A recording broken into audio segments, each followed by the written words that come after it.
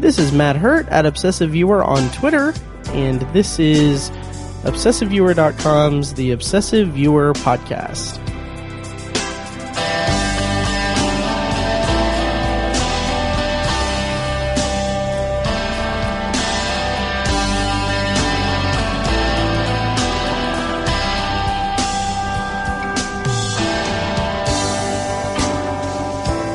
Hello and welcome to The Obsessive Viewer. We're a movie and TV podcast that covers a specific topic, be it genre, trope, movie, or show, each episode.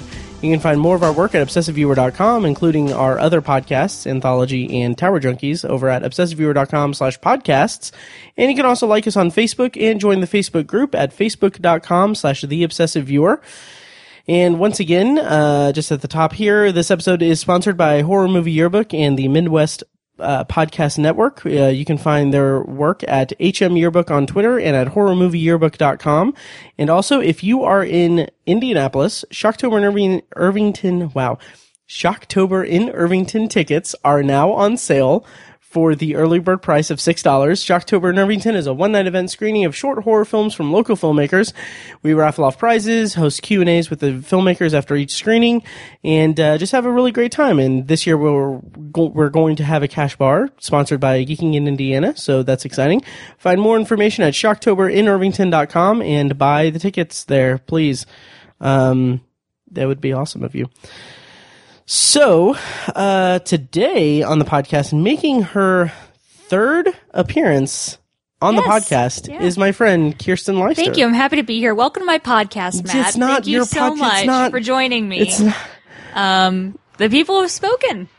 You steal one blanket and suddenly you let it all go to your head. In my defense, it's a nice blanket. It is a very nice blanket. It is. It's very cozy. A Christmas gift from my mother. To me. So, no, not to you. You've never really met my mom, have you? I have never met your mother. Wow. Okay.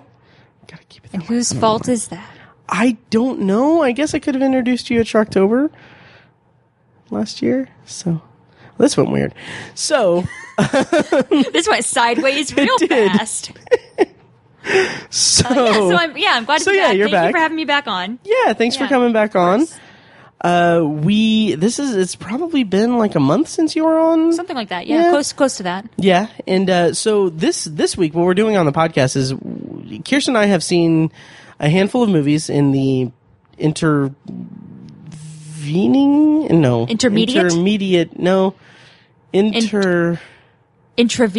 Intravenous.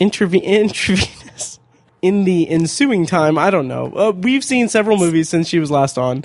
I have no idea what you were trying to say. Me talk real good one day. Today is not that day. Not today. So yeah, it has been about a month since you've been on. We last talked about Skyscraper. Oh, it's been a little bit less than a month. Yeah, we still have to do our Dwayne Johnson watch. Yes. That would be a lot I think absolutely. we should do that. I really do think so too. Yeah. It's probably the same movie, just with different settings. Yeah. I don't know, I'm sure I've told you about this, but we did on the podcast in the early days of Summer of Sandler. I have heard, you did tell me about this. Never gonna watch another Adam Sandler movie again. But, unless we do Summer of Sandler Part 5. But anyway. Jesus Christ. I know. Yeah. It was bad. But, yeah, we'll have to do something similar to that with The Rock. I don't know. I like the filmmaker Michael Mann. I've wanted to do since we did a Summer of Sandler, I wanted to do a Michael Mann retrospective just because I wanted to name it The Fall of Man, but we haven't gotten that worked out yet. That's real good. I know. Thank you. Now anyone listening can take that idea and run with it. Well, I've said it before. It's technically trademarked or copyright. I don't know. Is it technically? Technically, yeah. Technically, is it? Copyright ObsessiveViewer.com. Boom. I don't think you can just say copyright and something is copywritten. It's like when you declare bankruptcy. You can just shout, "I declare bankruptcy." Well, as long as you don't say it and you declare it.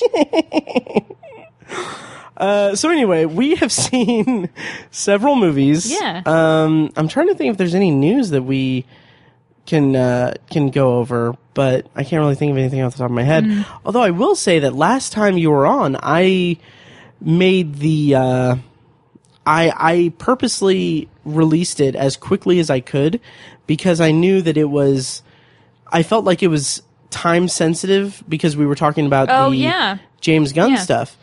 And it's kind of shocking that here we are almost a month later and it wasn't time sensitive because he's still fired. Like, they haven't reversed that or anything. I don't think they're going to. Yeah, it's a shame. I will say one thing that popped up in my Facebook memories is it's been 4 years since Robin Williams passed. I noticed that. Yeah. So yes, that sucks. Yeah. Oh yeah. It's still like I don't get too attached to celebrities, and you and I have kind of talked about this before. Right. There are those people who, whenever a celebrity dies, they make a big deal. Like that one scene from The Office where Smokey Robinson dies. And he's like, "Oh, the Smoke Man," and he's like, and Pam is like, "Name one other song of his, just name one," and Ryan can't do it. Yeah. People like that exist in real life. Yeah. And it's just irritating. I'm not above saying that I have hidden people on Facebook specifically because they constantly post like that stuff. But I will say that was one that kind of hit me pretty hard. Yeah, because you actually met him in real life. I did, yeah. Well, and it wasn't because of that. I mean, I grew up, watching Robin Williams films, and he made me want to be funny. Nice. So that it hurt. But yeah, I did get to meet him one time when I was in college. I took a spring term trip to New York. I was a theater major. So we stayed for a week in a hostel in Chelsea. And as part of the package that we paid for, we got to see several different plays and musicals on Broadway. So one of the shows that we saw was Bengal Tiger at the Baghdad Zoo by Rajiv Joseph. And we chose that show specifically because we were doing a Rajiv Joseph piece later in our season.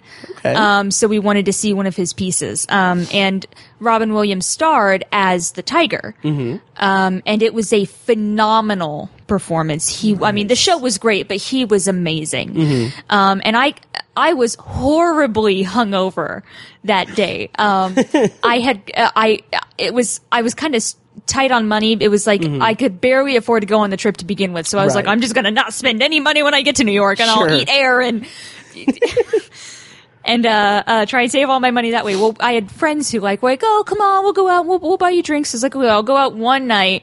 And we went to this gay club called the Posh Club. Okay. And we had so much fun. We danced all night, and I got to hang out in the VIP section, and these guys were buying me drinks all night, and I was like, I have stuff to do tomorrow. I can't keep drinking. And they were like, but you're in New York. And I was like, I am in New York, more shots. And I got so like probably the drunkest I've ever been. Wow. And I turned to my friend Ashley at one point, and I was like, I have to go. And she was like, okay, I'll call a cab. And so we get home, and I'm sleeping in the bathroom, and I got sick, and she slept with me. She was very, very nice to me. Nice. When I was at my most disgusting moment. So the next day I woke up, and I was so hungover. I slept the entire day. I ate like half a bagel. Riding the subway to the theater was torture. Oh God. I took a shower like right before we left. The show was at like 7:00. So it was like around 5:30 or so, and I threw up in the shower, and I will admit that.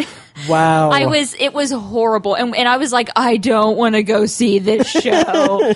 But I had to, because I already paid for the ticket. And I was like, I can't miss an opportunity to see Robin Williams perform live. Oh, yeah. And so I went, but I didn't enjoy it. But it was a really good show. And then after the show, I just wanted to go back. But we had two rules. You couldn't leave the island. Okay. And you couldn't travel alone. Oh, yeah. So everyone else wanted to stay and see Robin Williams, and we gotta wait and see if Robin Williams will come out. And I'm hungover as shit, miserable, dehydrated. Right. And I'm like, Robin Williams is not gonna just come out and start taking pictures and kissing babies. And then Robin Williams came out like immediately after the show.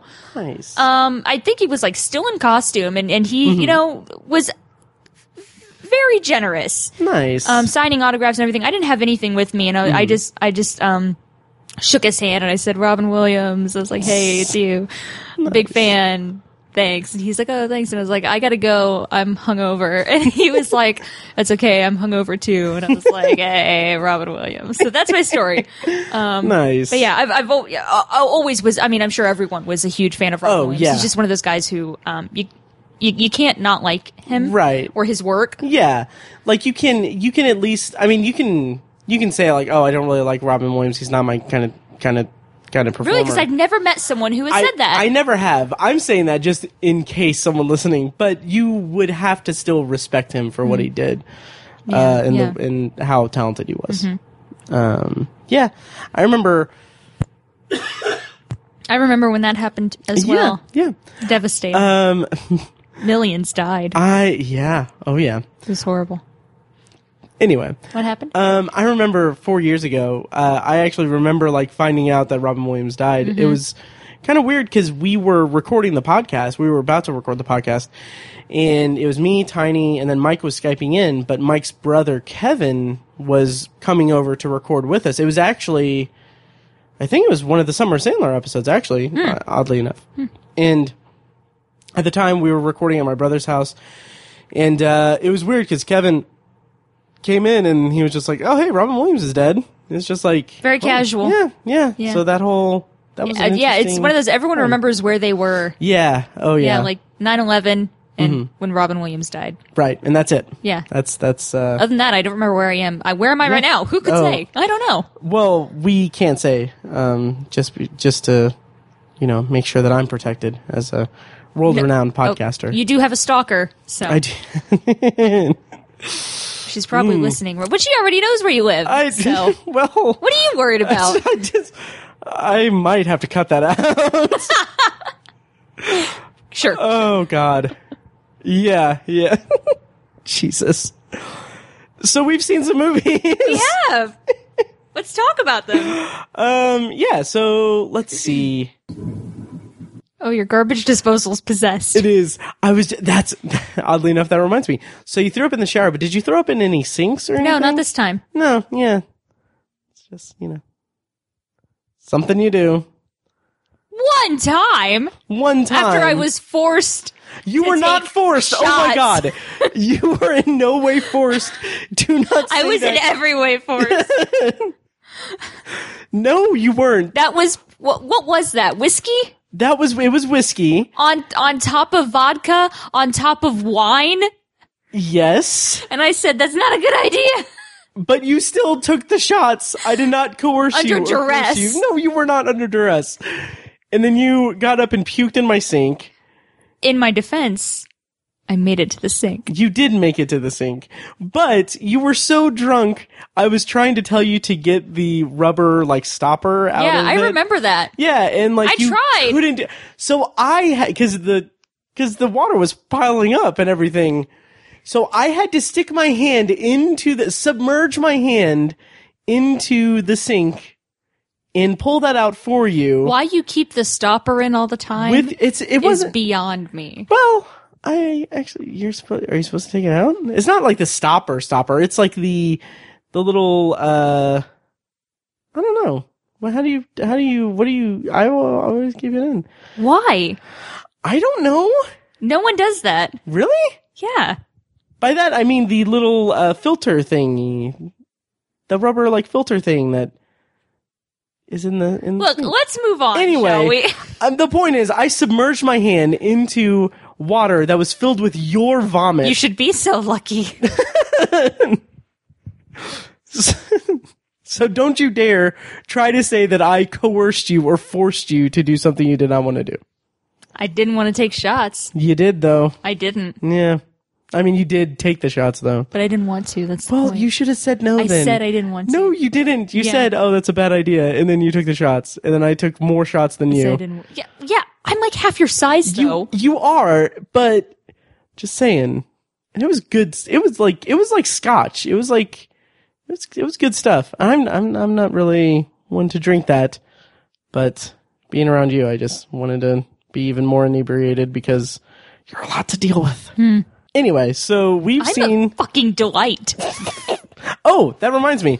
So there is talk now after your last appearance on the podcast of doing an Obsessive Viewer group outing to your show that is opening next weekend. No pressure. Yes. So I haven't bought my ticket yet, but my question is, Because I like to do this whenever you have a show. What day would you like me to go to it? Well, I had the show dates. There we go. Let's see. We'll probably not opening night because we'll probably be finding our footing. Sure. And probably not closing night. Mm-hmm. We have 2 shows at 7:30. 7:30 is probably a good time to come. Okay. So we have a show on August 19th and a show on August 23rd that are both at 7:30. Other than that, we have a 4:30 matinee, and matinees are usually kind of dead, so it's usually not the best performance. And we have a 9 o'clock show, but that's a late show. You never know what you're going to get. So right. So you said what days? August 19th and the 23rd. We have 7:30 shows. Okay. So either of those would be good. Okay. August 19th at 7:30. Yes, the Pope walks into a bar, Father Ned, for the Indie Fringe Theater Festival. Sweet. I'm putting that in my calendar now. So and you should too. You should too. So yeah, the August 19th, 7:30 showing, or performance? Yeah, sure. Yeah. Screening. Well, no. No. I'm just going to put Kyrsten's play. Okay, so I will be there. If you are going to be there, if you're listening and you're going to be there, let me know and we can coordinate and stuff. I'll be there. Yeah, well, it's not all about you. Well, it kind of is. Well, this one time it is about. A bit about me. Yeah. Well, Anyway. It'll be fun. Yeah, August 19th. Yeah. Yes, 7:30. 7:30. Super excited. That is a Sunday, so that'll be fun. All right, cool. Okay, cool. Yeah. So, all right, we've got everything out of the way. Let's talk about movies. Okay, great. Okay, so we have seen, I believe, 4 movies in the last month or so. Okay. We've also actually seen some other movies that we haven't talked about on the podcast. So I'm going to really just one movie we haven't really, well, a couple of them actually, because we haven't talked about that. I can't help it. Okay. So I'm going to talk about a couple of the old ones, or I'm going to bring up a couple of the old ones, because we're probably not going to have a lot to talk about since it's been a while. But the first one is, I just had it here, Isle of Dogs. Oh, yeah. Yeah. Yeah. Oh, it's been a while. It has been a while. We saw that on April 14th, really? Wow. Yeah, so what'd you think? Yeah, I liked it. Wes Anderson. Always has very imaginative, and just very interesting films. Yeah. They're always very visually, stunning movies. Oh, absolutely. Nothing is accidental. Right. In his films. I really liked Isle of Dogs. It was a great cast. Bryan Cranston. Bryan Cranston was in it. Ed Norton. Other people. Names. As well. It was really good. I know that there was a bit of controversy. Yeah, about the film came kind out. of whitewashing or the depiction of the portrayal of Asian culture in the film, and with not being Asian myself, it's hard to say whether it was accurate or not. I honestly didn't have a problem with it, but then again, it would be difficult for me to say. Right. And I'm the same way. I didn't find any issues with it, but it's also not my culture or anything. So it's not anything that resonated with me in any way. But the actual story of it is, it was a pretty unique movie because with Wes Anderson movies, I definitely have to be in the mood for it. I have to be in a very specific mood. Sure. And every time we saw the trailer for it, I kind of thought that could be okay, but it also... I wanted to see it because I thought it looked so whimsical. And that's fair. And it was. I thought it was. Yeah. It's funny because every time we'd see it, you'd be like, oh, I want to see that movie. And then I would, in my head, I don't know if I ever actually vocalized this, but I was like, it seems like it's the most Wes Anderson. That's an adjective. Wes Anderson movie ever. And that kind of felt like I wasn't too into it. But when we saw it, I actually enjoyed it quite a bit. It was charming, and I just liked the connection between, the dog characters and the human characters. The boy and his search for his dog. Exactly. Which is always a good way to kind of get me hooked on a movie. Yeah. It's a classic story. Yep. So yeah, that's a brief review of Isle of Dogs, but we both liked it. Yeah. The other one I want to bring up that we haven't talked about is Incredibles 2. Oh yeah. Yes. Yeah. Now we watched The Incredibles. We did. Was it the day before, the day of, I think, or the week before? It was. We saw it recent, not long before we went and saw the second one. Yeah. Let me actually check. Looking on Letterboxd. By the way, follow me on Letterboxd. Then. Obsessive viewer. We watched the Incredibles on the 23rd, June 23rd, and then we saw Incredibles 2 on June 30th. So okay. It was about a week before. Okay, yeah. We actually watched the Incredibles the same day we watched A Wrinkle in Time. So we must have watched that after we recorded. Did we? I don't remember the timeline. I don't know either. But anyway. But it was good. I didn't like it nearly as much as the first one. Same here. I don't know. It just Yeah. There's one sequence that I thought was absolutely incredible. That was Elastigirl. The train sequence. Yeah, that was good. That was just so cool. Yeah. And like the motorcycle she had and the way that it was used alongside her powers was just really cool. Very imaginative. Absolutely. And it was kind of a different take on, the superhero family, because the father stayed at home, the mother, went out and did the work, and it was interesting. And it was good, and there were lots of new characters. But it was, for me, it was kind of meh as a Same sequel. Here. Yeah. As a standalone movie, it was okay, but I'll admit I had really high expectations. Yeah, that's true. That's because true. The Incredibles is one of the best Pixar films. Oh, absolutely. That's ever been made. Yeah. And it was good. I was shocked that those weird strobe effects that they use. Yeah. Apparently, so they didn't have any warnings at first until people started complaining online, like, hey, there's no warning, and some of the scenes were like a minute full of black and white strobe effects, and it's absolutely, it's like, well, why would you think that would be okay to show without any type of warning? That's crazy. And I mean, it was excessive. Like, I mean, visually it looked amazing, if I'm being honest, but like the fact that so many, like, as you think a Pixar movie, hundreds of people work on that. Yeah. Like no one was like, hey guys. Yeah. Hey, it makes me think of, I've been thinking so much about Pokemon lately. Oh yes. Because I'm replaying, Pokemon Game Boy games right now.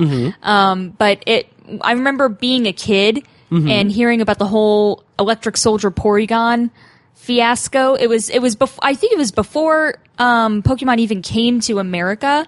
It was when it was still like, just showing in Japan. Okay. But there's an episode where it has like excessive strobe effects like that, and hundreds of children who had no history of epilepsy had seizures and had to be hospitalized. Jeez. And the episode was pulled and it was never aired again, and it never made it to America. Apparently, I think I read somewhere that like the American voice actors said that they dubbed the episode. Oh, but really? It's never been released in America. Right. But it made me think of that, and it's like, how could you, like produce that? Yeah. And not think that, not think that it would be dangerous. Right. Absolutely. It's funny. This is a small tangent, and it's more just a stupid anecdote, but, it's funny because, like, as part of my job, I took a course you know what course it was. I don't want to say it or anything for condition of anonymity. Sure. But, like, it was like, all about, like, customer service and like helping unruly customers and stuff like that. But like one part of it was, like it was supposed to like teach like, how to be, more sympathetic toward unruly customers and stuff like that. And like part of it was, like actually defining the word empathy.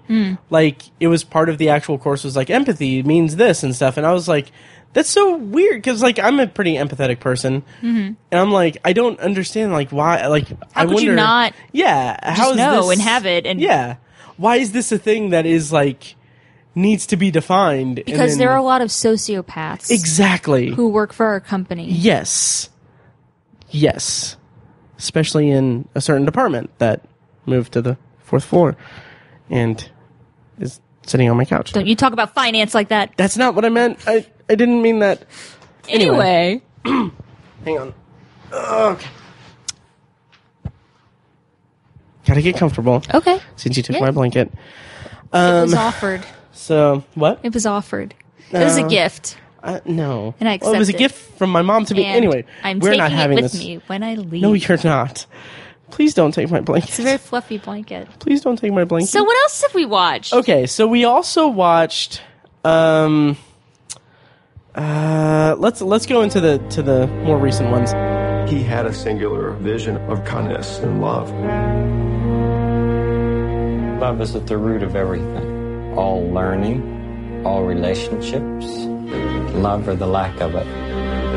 Children have very deep feelings, just the way everybody does. There must be times when you do feel blue. I'm not feeling blue right now, though. Me neither. Won't you be my neighbor? Well, I suppose it's an invitation. It's an invitation for somebody to be close to you. Won't you be my neighbor? Yeah. Yeah, so Greatest thing that we I was supposed to record a bonus episode, or not even a bonus episode, just a review with Mike. But he packed up his recording equipment, so we couldn't make that happen. So if you listen to the Letterboxd Potpourri episode, I talk a little bit about Won't You Be My Neighbor. So since I've already talked about it, Kyrsten, what did you think of it? Oh, I loved it. Yeah. And what's your history with Mr. Rogers? Yeah, I would really only watch Mr. Rogers when I stayed home sick from school. Mm-hmm. But I remember like Mr. Rogers would come on, and then like Sesame Street, and then Saved by the Bell, and that would be my day. Nice. But I mean, I remember thinking, I remember being aware of the fact that it was an older show when I was a kid, but never thinking it was hokey or like childish or like, you know, too. Like you, would you say you never felt like you were too old for it No. or grew out of it or anything? Yeah, I never felt like that. Okay. I mean, I remember, I mean, as recently as just, maybe 4 or 5 years ago, I remember flipping through the channels and it was on and I stopped and I watched like 3 or 4 episodes. Nice. And it's just so wholesome. Yeah. And I've always really respected, Mr. Rogers because, I know that he was a pastor and he never like made that a part of his show. Right. You know, as someone who grew up in a household that wasn't particularly religious and who is not a religious adult, it's just really nice for someone to not have to push that on other people. Right. You know? Oh, totally. Oh, absolutely. So, like, I was kind of in a position where it was trendy, like, among my peers when I was a kid that, like, oh, Mr. Rogers is for little kids, and, like, oh, it's stupid to like Mr. Rogers, so I just never sought it out or never watched it. Yeah. But watching this documentary was like, man, I missed out on something huge. Yeah.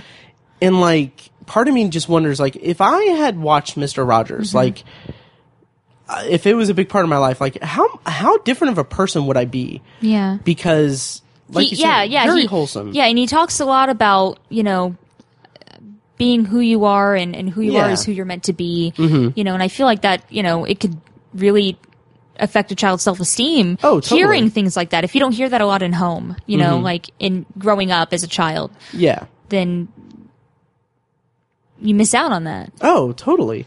And, like, the way that the documentary depicts him is, like, so, like, I mentioned this on the other episode, and I don't think I mentioned it to you after we saw it, but I really think that Mr. Rogers is, like, it's, like, the closest thing to just a genuine, like, real-life superhero. Because the way that he took information in and condensed it and put it out to children, and the way that he just communicated to children was, you know, on a whole nother level. Well, we do still have LeVar Burton, so. Oh, yeah, that's right, LeVar. Don't yeah, we that's true. That's true. But one thing I wasn't aware of that they mentioned in the documentary is after 9/11 happened, he did like a special. Yeah. And that was like, way long after he'd been off the air for years. Several at that years, point. yeah. And he had to come back and, there was some documentary footage of him, expressing doubt, like, can I connect with this? Should I talk about this? And he felt like he had a duty to children, that he had to help them understand what was going on in the world. And he was such a remarkable human being because he really cherished every child that he met. And there was nothing insincere about his performance. Because I feel like it wasn't a performance. Right, Every indication we have shows that who he was on his show was who he was in real life. Yeah, just a completely genuine presence. And who truly cared for children and wanted the best for them. There was one part where I teared up so bad. Yeah. When he had that one boy on the show. He was bound to a wheelchair, and they sang that song. Yeah. That I think I've seen that episode, or I've seen that clip somewhere, because it was familiar to me, but it was really beautiful. Oh yeah. It was really nice. And they had him back on in the right. Yeah. It was good.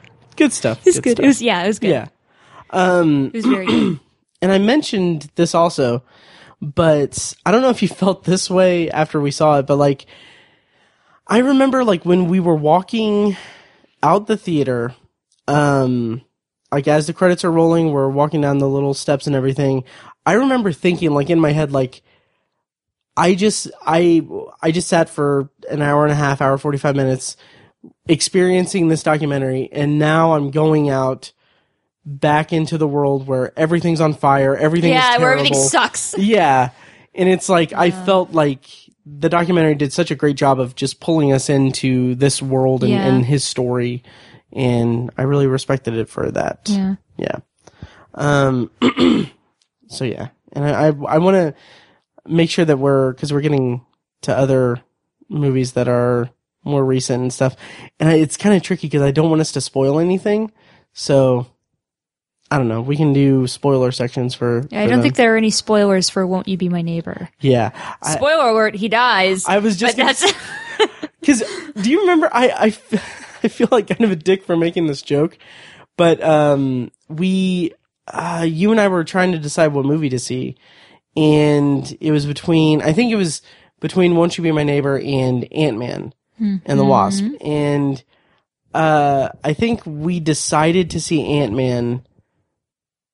And I think I made a joke and said something like when we were trying to decide, I was like, well, I mean, we know how "Won't You Be My Neighbor" is going to end, and not Ant-Man and the Wasp. So this is a good one. So sorry to bother you. Yeah. You saw that one twice. I did. I feel like I want to see it twice to kind of understand wrap your what mind I saw. around it. Yeah, because it was a lot. It was like a lot.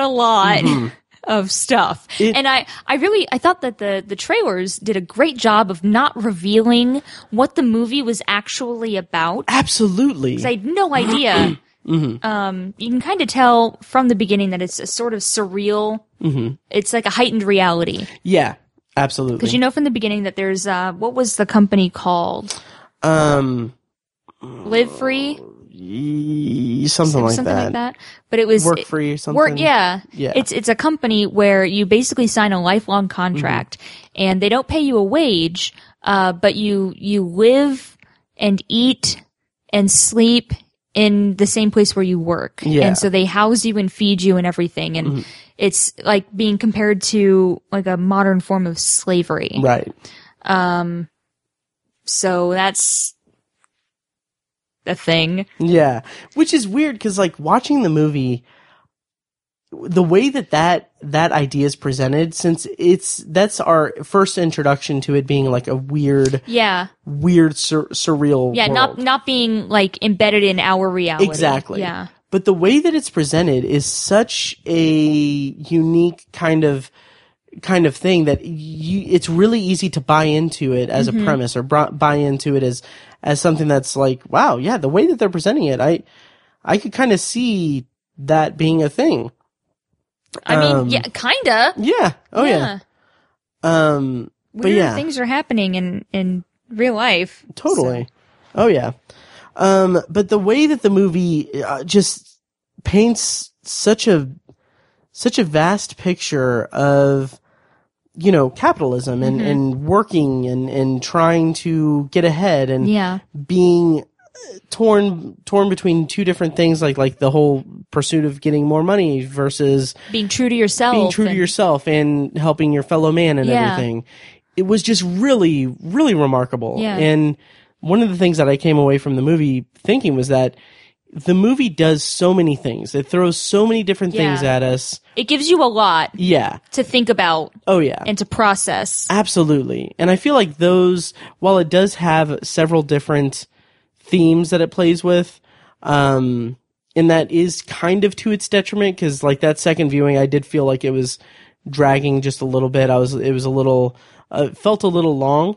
But the way that it deals with all these different, themes and everything, it's like none of them feel like they're shortchanged or feel like they're underused. It's like every idea is presented clearly. It's just there's a lot of ideas in the movie.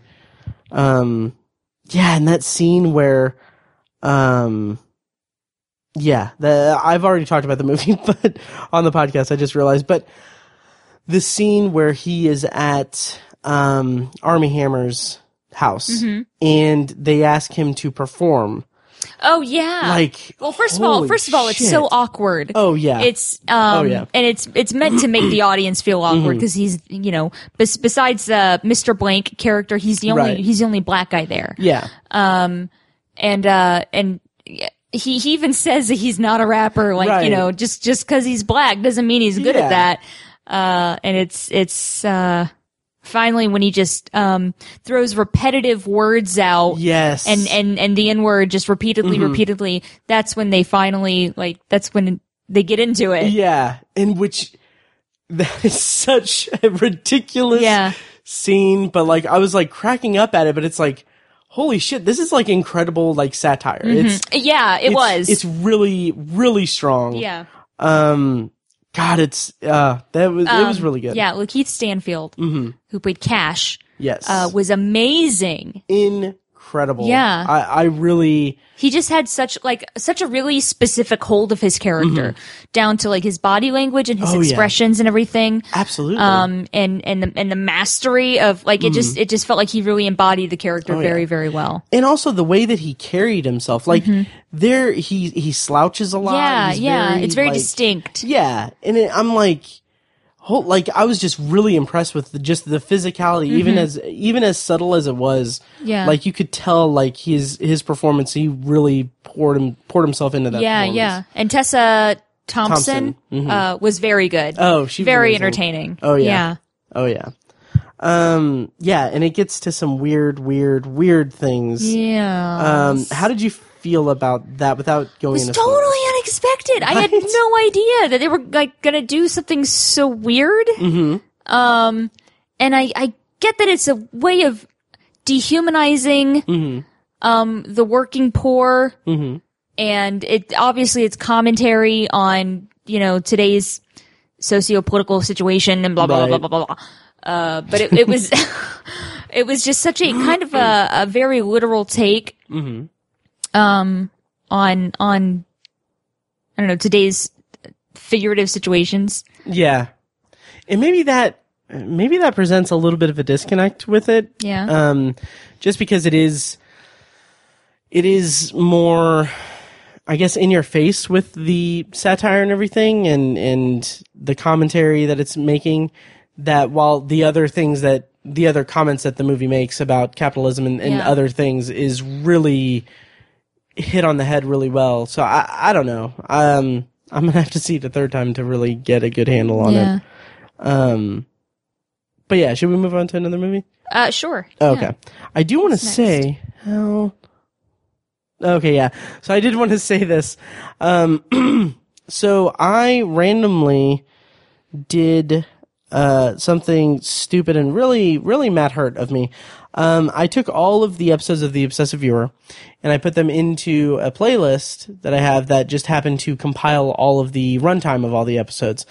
And I realized that, basically, I don't know how far we are into this recording because I hit record 43 minutes ago, but I don't know how long into the actual recording of the episode we are. But around the 25-minute mark. Oh, yeah. Yeah. We were going to celebrate. We were. Aw. So, yeah. But anyway. Now we can't. Now we can't.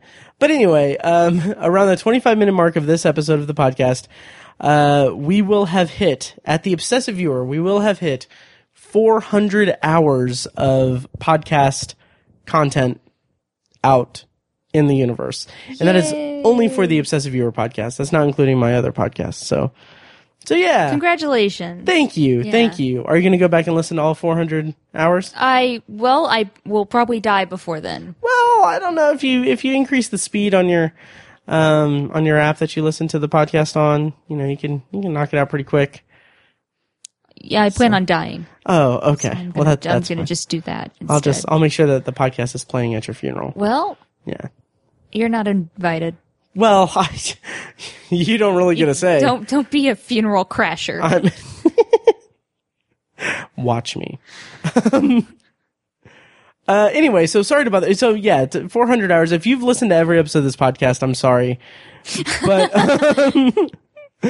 But yeah, very happy about that. I love the confidence. Yeah, here's the 400 more hours. So anything else we can really talk about with Sorry to Bother You? I know it's kind of brief, but there are other movies that I really want to talk to you about. No, I think that's good. I think Okay. Yeah. Let's see. So the next movie is a big one. A lot of people call me quiet or shy or whatever, but I'm not quiet. Most quiet, Kayla Day. I don't talk a lot at school, but if people talk to me and stuff, they'd find out that I'm really funny and cool and talkative. By the way, I like your shirt a lot. It's so cool. What?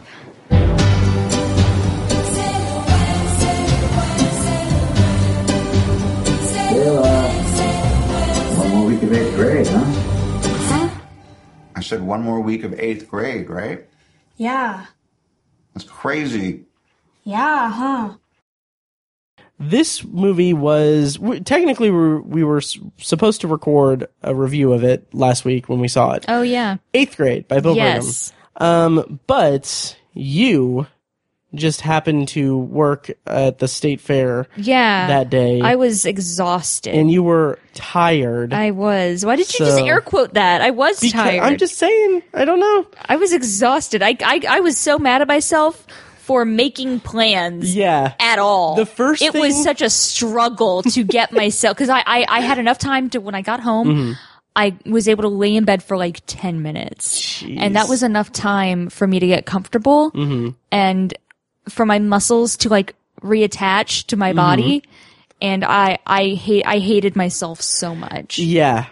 The first thing you said when you got here that day was something like, why did I let you talk me into doing this? But yeah, anyway, we still had a great time. It was fun. It was a really good movie. Yeah. Now I will admit that I'm kind of a movie crier. Yes. Okay. Yes. Yeah. Yes. I don't cry too much in real life, but movies get me. Even if a scene is kind of sad, I will cry. Yeah. Won't You Be My Neighbor? You teared up during that. I did. Yeah. There are a lot of movies where I tear up. Yeah. I teared up. I saw Coco twice and I teared up both times, but this was a movie that I was sobbing. You were. I mean, I really, it hit me so hard. And we've now seen 62 movies in the theater together. Keeping track there. That was the most emotional response I've ever seen you give out of a movie. Yeah, it really hit me. Yeah. Made me really uncomfortable. That's fine. But made me uncomfortable too because I couldn't breathe through my nose. I know. And the funny thing is that I was still going through a little bit of a cold. So you were sniffling too, and it's kind of solidarity. Oh, no, that's not where I was going with that. I did tear up quite a bit during the movie though, because my God. Yeah. But it's funny because I felt kind of bad because I had intended, because I got a drink at the concession. I had intended to bring in napkins because I didn't know like if I was gonna have to blow my nose or anything. So I felt bad because I could have had napkins, but I didn't think about it. You were So- almost a gentleman, Almost, but not quite. but gotta keep my So bad boy image in check. sure. Are you wearing jorts today? No, they're cargo shorts. Oh, okay. Yeah, Cargorts. cargorts. Yeah. Anyway, These are very nice. you do own jorts, though. I do. Yes, I have not worn them. What a in bad like a year. boy. I am Okay, so Bo Burnham. so bummed. We are both fans of Bo Burnham. Yes, I'm a latecomer of a fan. Yeah. We've watched his stand up together. Yeah. I didn't follow him when he was like on YouTube. Right. But when he had his first Comedy Central Live, his 1 hour special, it was the day he turned 18. Okay. Because they wouldn't let him perform. That's right. Before that. So he scheduled it so that he had his first Comedy Central stand-up special on his 18th birthday. And that was the first time I saw him. Okay. Because I saw it on TV and I was like, this guy's amazing. And I looked him up and I like memorized all of his songs. And, Sure. So that's been a big fan of his. I've seen him Yeah. live and I have his poetry book, Egghead. He signed it. Not a big deal. Super nice guy. Nice. But yeah, always been a huge fan of his. And I was really bummed when I learned that he was like not doing stand up anymore. Right. Cause it's his stand up is, it's amazing. It's Oh, so it's intelligent incredible. and poetic and weird and interesting. And And the lights in it are just really good. they're, are you talking about the movers? Yes, the LED movers. movers. The LED movers, Yeah, yes. they're pretty amazing. But yeah, he just has a performance that it's not typical and you don't see it anywhere else. It transcends the stand-up Yeah. kind of genre of Yeah, it. yeah. It is a performance through and through. Yeah, it's more performance art than exactly. anything. And but- so personal and incredible. Yeah. But after seeing this, I don't know what I want more of. Do I Right. want him to do more stand-up? Do I want him to do more movies? Because it was amazing. For his Incredible. first venture Yes. into writing and directing, it was remarkable. Oh yeah.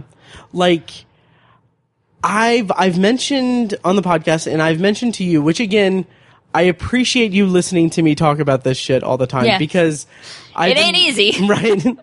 I've been working on putting together my top 100 favorite movies. Yeah. And The other day, Matt brought this up, and he was like, tell me if you're not interested, or tell me if you don't want to hear it. And I was like, I'm not interested. And he's like, okay, but well, and he kept going.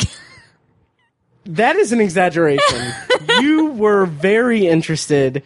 That is an exaggeration. And also, you were in my car. I had Yeah, you what could trapped. I do? We were Exactly. on the highway. I Right. couldn't even So- jump out. Right. Anyway. Yeah. Help me. Oh my god. Anyway. Something is happening to his body. I think So that's, anyway. are you pubertying? Jesus Christ. Don't you bring the Lord into this. So 8th You're grade. getting your blanket privileges taken away. Don't. So anyway. So 8th grade. 8th grade. I was worried at first because were you? Okay. I was going to finish my thought. Sorry. Because I brought up the top 100. Oh, sure. Yeah. Yeah, go ahead. Okay, sorry, because I forget I'm just about a it. guest here. You have my blanket. I've been making my top 100 list, and it's weird because like coming out of the movie, I was like, okay, this is definitely going to be very close to the top of my top 10 of the year, but I think this might be on my top 100 also. Like, it was insanely good. Yeah. So anyway, continue. Well, yeah, it was just it was getting such positive feedback, you know, and so everyone was saying it was amazing, it's phenomenal, it's an amazing movie, and I was a little worried that I wasn't going to like it as much as I wanted to. Okay. Like, do you think Just because I'm such a big fan of Bo Burnham's, Okay. you know, I was like, what if I don't like it? But Right. but I didn't have to worry about anything. It was really just as good as everyone has been saying. it really was? Yeah. Let's talk about Elsie Fisher. Yes. Unbelievable performance. Such a Like, sincere and earnest performance. so Gucci. Gucci. Yeah. Yeah, I remember there was so much in that movie. We were talking about like I look back on like my Facebook posts, Yes. you know, and it's just so cringy, you know.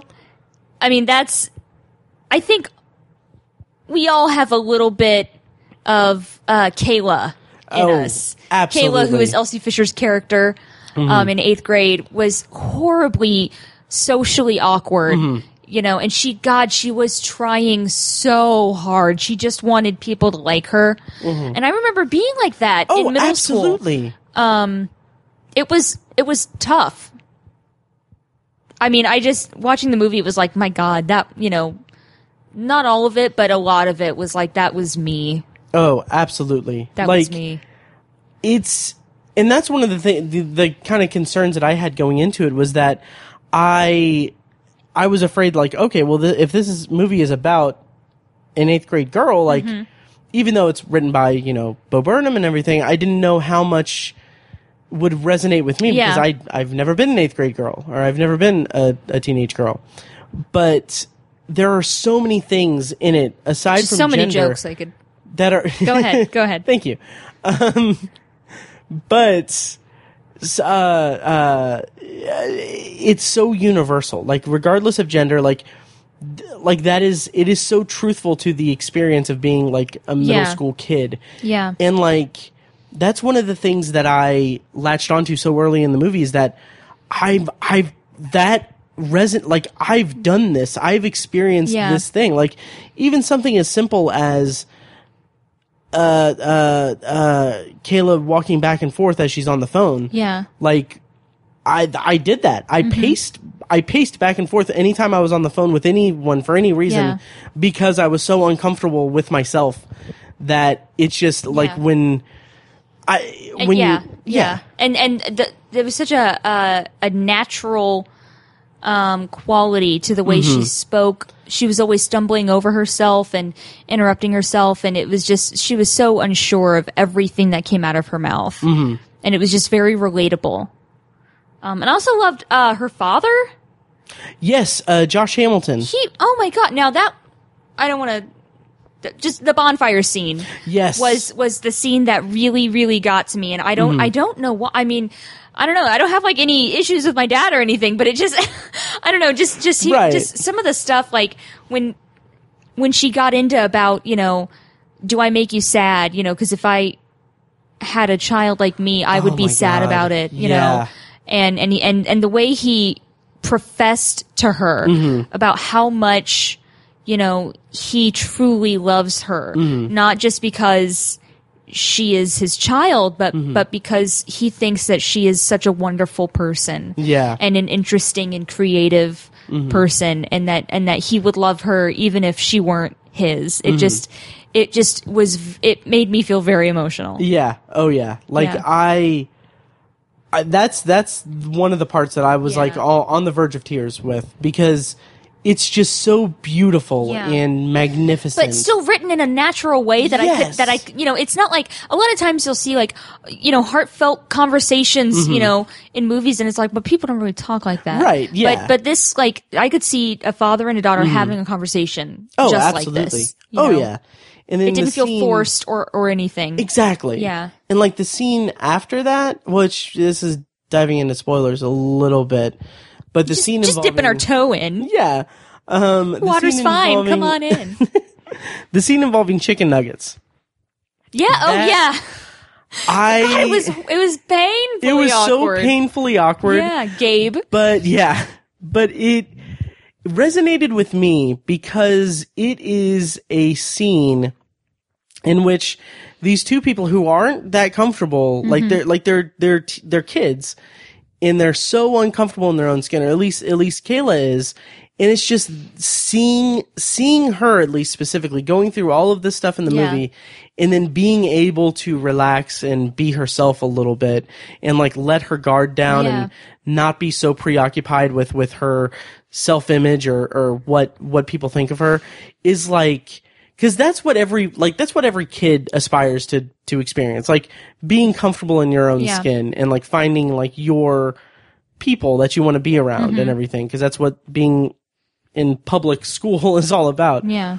But it's just, it was so, it just resonated with me in a huge way. And I'd never, the kid who played Gabe, I pulled up the cast list. Jake Ryan. I've never seen him in anything else, but so I don't know if how close to the character he is. But that's a good question. Good God, he was so good at playing that weird, awkward kid. And I feel like weird, awkward, and maybe a little bit like on the autism spectrum. Yeah, I could definitely see that. Yeah, and it's funny. I brought up you brought up how like Facebook memories and stuff. So I just loaded up my Facebook memories to see if there's anything cringy. Thankfully none. Oh, good. Yeah. Although, Jesus Christ, 10 years ago, Matt Hurt is supremely annoyed. 9:53 a.m. 10 years ago. God, what happened? Matt Hurt, 9:46. Oh, wait, these are reversed. But, like, is actually not at all surprised. Like, I have no idea. Like, what the fuck? Yeah. Okay, but anyway. It's just a cry for attention. It is. I don't... But yeah, it was a truly amazing film. I remember being that age, and I cared so much what people thought of me. Same here. I mean, to a fault, like to my own damage. Like, I cared so much, and it was a tough time in my life. That was right after our house burned down. Oh, right. So I was going through a lot of stuff personally. At that time in my life, and so middle school was very hard for me because I felt like I didn't know who I was, like my identity like wasn't solidified. Sure. And by the time I got to high school, I stopped caring quite as much, and now I cared so much before that I haven't a fuck to give now. Right. Yeah, exactly. I ran out early. Right. So I don't know. It's hard to look back on that time in your life when you were so insecure, and it's like, I don't know. It's weird to think about.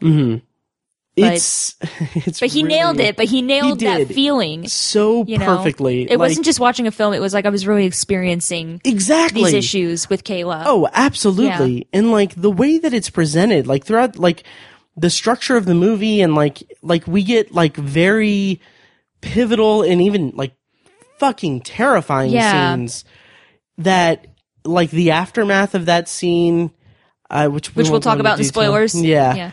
The aftermath of a very pivotal scene in the movie is her like going home crying, like storming through the house up to her room, and then you see her dad come in to try to figure out what's going on and to comfort her, but like it's not played as a huge dramatic moment because it's all silent, and you only hear like the only sound is from a video that she makes on YouTube that's just about, oh my God, that's so sad, about like shutting down the YouTube channel and everything. Because she doesn't have any followers. Yeah.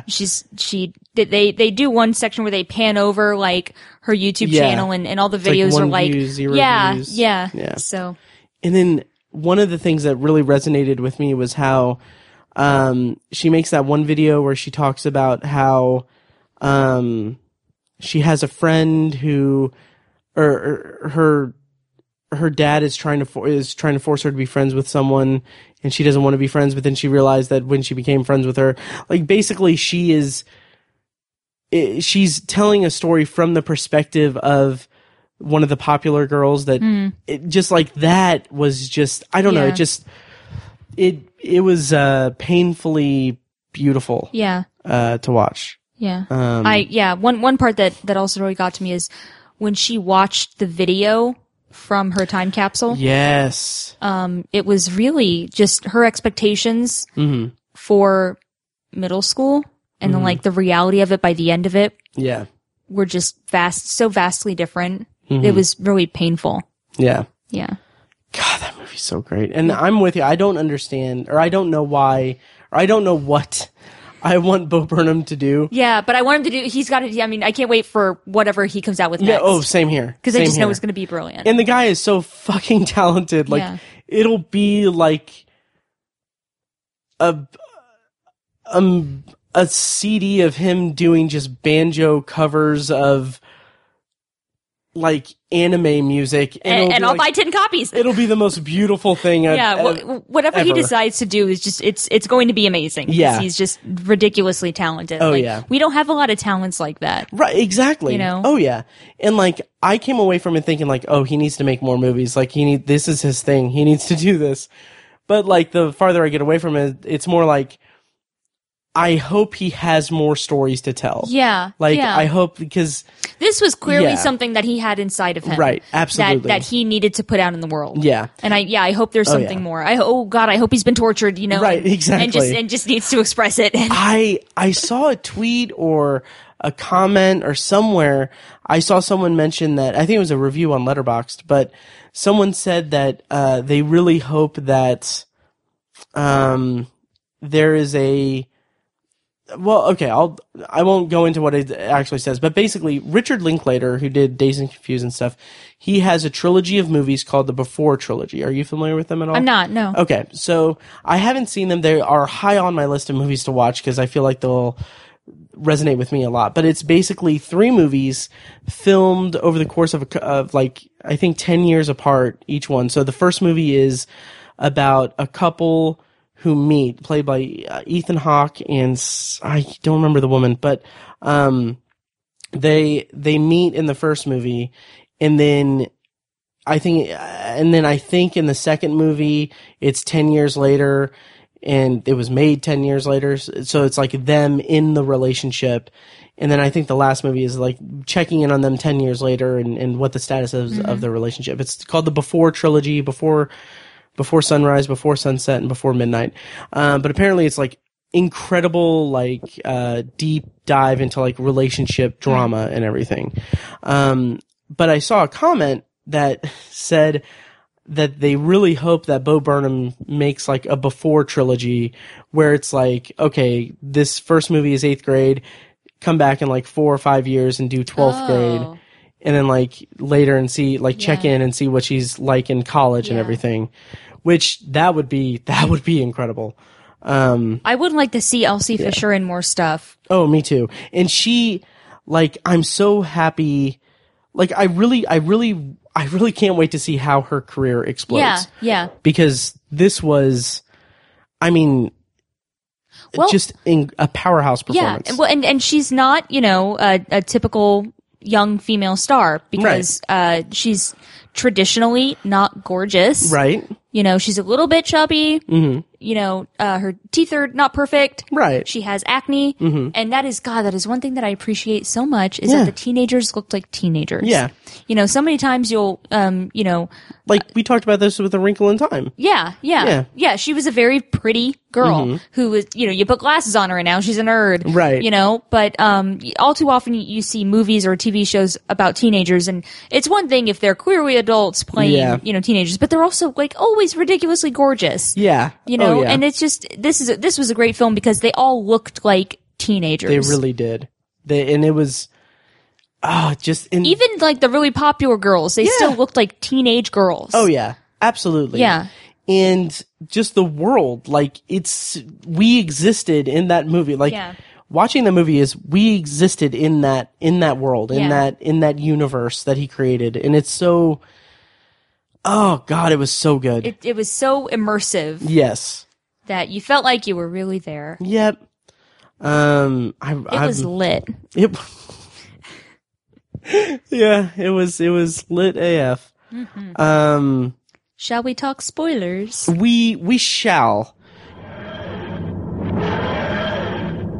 We just did a spoiler review for 8th grade that's going to appear later in the podcast, so check the timestamps for it. Now we're going to go into a review of BlacKkKlansman, the new Spike Lee movie. So enjoy. The KKK is planning an attack. How do you propose to make this investigation? We'll establish contact over the phone. We'll need a white officer to play me when they meet face to face. You for the white race, Ron? Oh, hell yeah. So there becomes a combined Ron Stalwart. Can you do that? With the right white man, we can do anything. Okay, because it's 10:30. Yeah, let's wrap this up. Okay, so we saw BlacKkKlansman today. Mm-hmm. Really good film. Yeah, Spike Lee's new movie about Ron Stallworth, the true story of Ron Stallworth, Colorado Springs. I had no idea it was based on a book. Yeah, same here. So I knew that it was based on a true story, but I didn't know it was based on a book by Ron Stallworth. Right, So and I have that on really my interesting. Audible wish list. Yeah. But him going undercover to infiltrate the KKK. And oh my God! I'm sorry. The guy who played Jimmy. At first, I thought it was Steve Buscemi. I did too. But then, because we kind of saw him from an angle at first, and I was like, "Oh, that's not Steve Buscemi. It's Michael Buscemi." Oh wow! Okay. So obviously, there must be some sort of relation there, right? Okay. Yeah, I'm sorry. That was nice. just interesting. But it had who played Ron Stallworth? John David Washington. John David Washington. I don't know if I've seen him in anything. Yeah, but he was great. He looked a little familiar, but I wouldn't be able to pinpoint what I had seen him in. He was very good, very funny. And Adam Driver. Yeah. And Topher Grace. Right. Who I thought was the perfect choice. I mentioned this to you. The perfect choice to play David Duke. Oh, because absolutely. He was the charming, well-spoken, the guy you want to hang out with. Yeah. And it's the one character. He had charisma. He was charismatic. Yeah. The character Felix, who was the uneducated redneck that you're afraid of. Right. Like that's the racist down the street. The violent one. But you really need to be afraid of the David Dukes. Right. Oh, you know, the charming guys who can talk you into believing in them. And I thought Topher Grace did a great job of portraying that. He really did. Yeah. Yeah, interesting. Yeah, I haven't seen John David Washington in anything, but yeah, you have a strange connection to Adam Driver, right? Yeah, I do. Nice segue. Yes, thank you. I was going to actually say, do you want me to? I'm gonna tell the joke that I told you when we saw a preview with him a couple weeks ago, I think. Okay. Obviously, remember? It made an impression. Yeah. Well, okay, because Adam Driver was on the screen. I think it was for BlacKkKlansman. It was a trailer, and I nudged you and I said, not a lot of people know this, but before he was. He didn't become Adam Driver until he was 16. He was Adam Bicycle Rider. And it is just as funny now as it was then. Oh, yeah. Anyway, so your connection to Adam Driver. Adam Driver went to the same university that I went to. And we did not go there at the same time. Right. He transferred to Juilliard the year before I started. So if he had graduated from the university, we would have been there at the same time. But as it turned out, we were not. Now, we have several mutual friends. I have several of my friends from school are like really good friends with him. Nice. And I've met him a couple times through. A couple times. Interesting. Yeah, at parties and stuff. Like when he would, come to town and hang out with his old buddies. Like we would have theater parties. Theater kids party it up. You wouldn't believe it. Sure. Cast parties are a thing of legend. I believe you. There's an SNL skit called Crucible Cast Party. Okay. It's a good one. Okay. It's about a high school production of The Crucible, which I think every high school is like contractually obligated to do at some point. And it's Crucible Cast Party. It's check it out. It's a good bit. Okay. But yeah, so I met him a couple times. And he seemed nice. Very quiet guy. But I never really pegged him as someone who would end up being like big Hollywood famous actor, but like now he is, so that's pretty cool. I remember, this is a weird thing to remember, a weird detail to remember, but I think it was when you and I saw Mike Birbiglia. You were telling me about like seeing Adam, like meeting Adam Driver, or maybe it was a different time that you told me this, but you mentioned that your cousin, when you told your cousin about it, he or she said Kylo Ren touched these hands. Yeah. My cousin Hayden, who is like 11, loves Star Wars. In fact, he has a sister, Ava, who is 5 or 6, and they almost named her Leia. Oh, wow. For Hayden. Wow. Because he is such That's awesome. He's such a huge fan of Star Wars, and so when they came out, I was I babysat my cousins for a couple months for my uncle. Right. Not like for a couple months, like I had them for a couple months. Right, like right. I was, for a couple months, I would every now and then go and babysit. Yeah. And so I was like, oh hey, bragging because he was talking about the new Star Wars movies, and I was like, I have met Kylo Ren, and Kylo Ren touched these hands, and it was like the coolest thing. Nice. To 11-year-old Hayden. So yeah. And then now you can say, I've been on a podcast. And he will not think I'm cool at all and will say, I never want you to babysit me again. Well, that's... And that's how that will go. Well, have him listen to 400 hours of podcasts. I will. And yeah. I'll have him do that. So, BlacKkKlansman. Yeah. Really, I need to go back and watch more Spike Lee movies, because I haven't really watched that many of his movies. I saw, like, Summer of Sam, but I haven't seen... like the big ones, like Do the Right Thing is a huge one, and a bunch of other ones. Yeah, but like this movie, I was into it. Like I enjoyed it quite a bit. Some of the editing was a little off. Like there was a lot of like double takes of things. I don't know if that's a staple of his filmmaking, but like there'll be a shot of someone hugging someone, and then for, I guess, dramatic effect, it'll cut to a different take of them hugging. Or not I know what you're talking but a about. different angle. Yeah. So it's just some of that's a little, it wasn't anything that was too detrimental to me for the movie. But you noticed it. I noticed it, yeah. But yeah, Topher Grace was amazing as David Duke. Yeah. And I loved the way that the movie tied into the present day. Yes. Yeah. Yeah. Well, as I'm sure a lot of people know, the slogan "America First" that President Donald Trump loves to throw out there is a Klan slogan. Yep. And they are not shy about using it in the movie. It's very relevant. They talk about how David Duke wants to. He's turning the Klan into an avenue for politics, right? And how he doesn't want to be referred to as the Grand Wizard. He's national director, right? And how they need someone in the White House, and Ron Stallworth is like he's That'll talking to happen. one of his fellow officers, and he's like, well, that we'll never have someone like that in the White House. And the other guy's like, as a black man, you shouldn't be so naive, right? And it's just very telling. Yeah, it's very referential to today. Yeah. Oh, absolutely. Yeah. And we won't. I mean, I guess we won't really go into spoilers about it right now. But the way that it incorporated footage at the end of the movie to kind of bring home the theme of the movie and the message of the movie and how it tied together with today was just.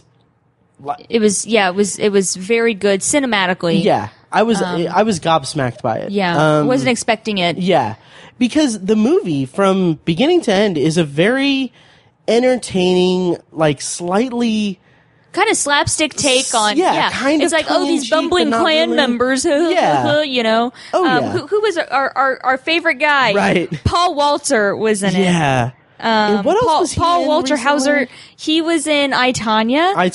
And we've seen him in something else because every now and then he'll be in something, and I'm like, oh, it's the guy from I, Tonya. And every time I'll be like, oh, I didn't even notice. Because what was his name again? What's he? Paul Walter Hauser. Oh, there he is. Let's see. Oh no. Oh, he was in Super Troopers too. Oh yeah. That was the other thing we saw that he was in. But yeah, the movie is so kind of entertaining in a weird way. So kind of entertaining. Tell me more. But it's I'll just say this: Tiny never gives me shit for that. But we'll have Tiny on. Well, I just thought it anyway. So yeah, it like what I'm saying is it is an entertaining movie, and its energy is so based in kind of comedic elements and comedy that when it ties together to real world events, showing footage of real world events. Yeah, it's very jarring. It's very jarring in like the best way. Yeah. Yeah. And it's funny because like, when Trump got elected, I remember Mike posting a Facebook update saying something like, it was like when everyone was super, devastated by the election. He said one thing that has stuck with me since that night to now, that he was curious of what impact the election and the Trump presidency would have on art. And like, it's something I think about all the time. Like the whole, Steven Spielberg making The Post and connecting that to Trump and everything is like, it's just interesting that we get these movies. Yeah. That are queer responses. Exactly. Yeah. I mean, if, I wouldn't say that it's made it worth it at all. Like, no, get them the fuck out of there. But it's still interesting that we have these pieces of art. Yeah. That are coming out, that are, like in the case of BlacKkKlansman, that are really profound and just really in that final image. We'll have to do a spoiler section, but that final image was just like chilling to me. Yeah. Just really, really strong. So what'd you think of like the performances and stuff? Really good. Yeah. I haven't seen John David Washington in anything, but I would be really interested in seeing him again. Absolutely. He was very funny. Oh, yeah. Very good performance. Also, Laura Harrier, who played Patrice, Oh, yeah, she was good. was really good. And again, I can't think of anything. She looks so familiar. Yeah. But I can't think of what I've seen her in. And the woman that played Connie was almost over the top. Ashley Atkinson. Yeah. Yeah, that was, especially during the scene where they were watching the movie. Birth of a Nation. Yes. Her reactions were like almost to the point where it was unbelievable. Yeah. I kind of cracked up at that. It's like a little over the top racism. Sure. And maybe it was, I mean, obviously it was written that way to make a point. Right. But it seemed It was over the top. A little over the top there, Connie. I did appreciate it though, just because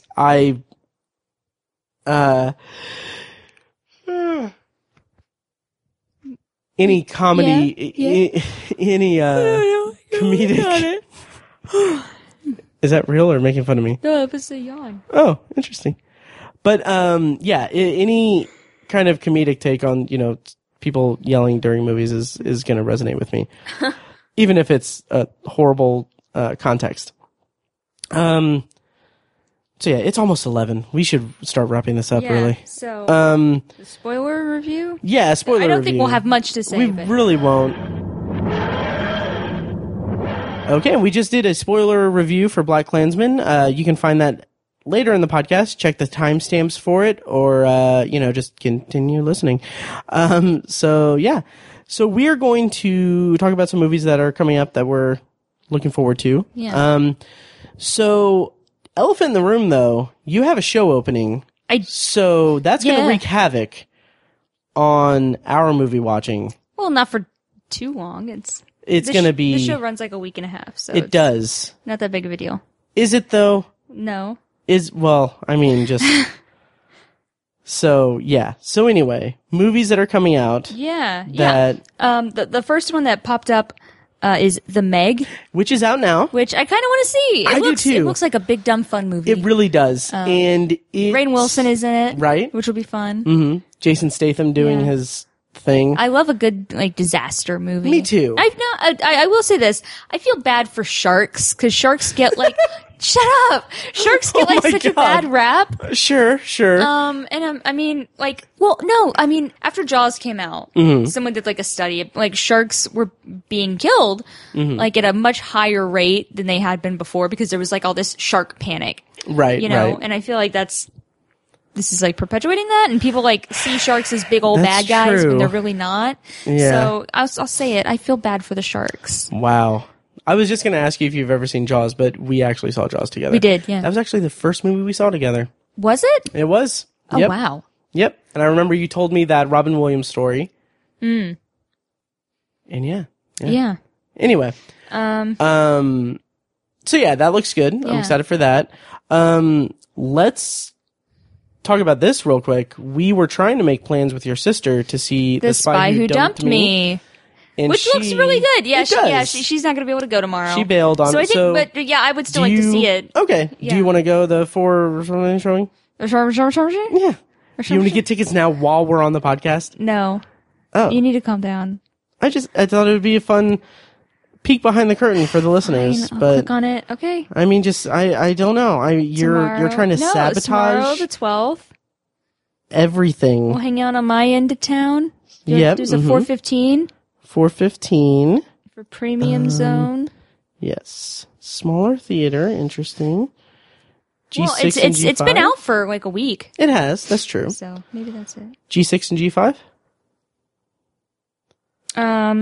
Yeah, I'll get G6. I kind of want G6. Don't do this again. Okay, because this is something. Why don't we get G6 and G7? They're closer to the middle. Okay, sure. I'll get G7. Is that okay? Yes. All right. Okay. I like to sit toward the middle. So do I. You got G6?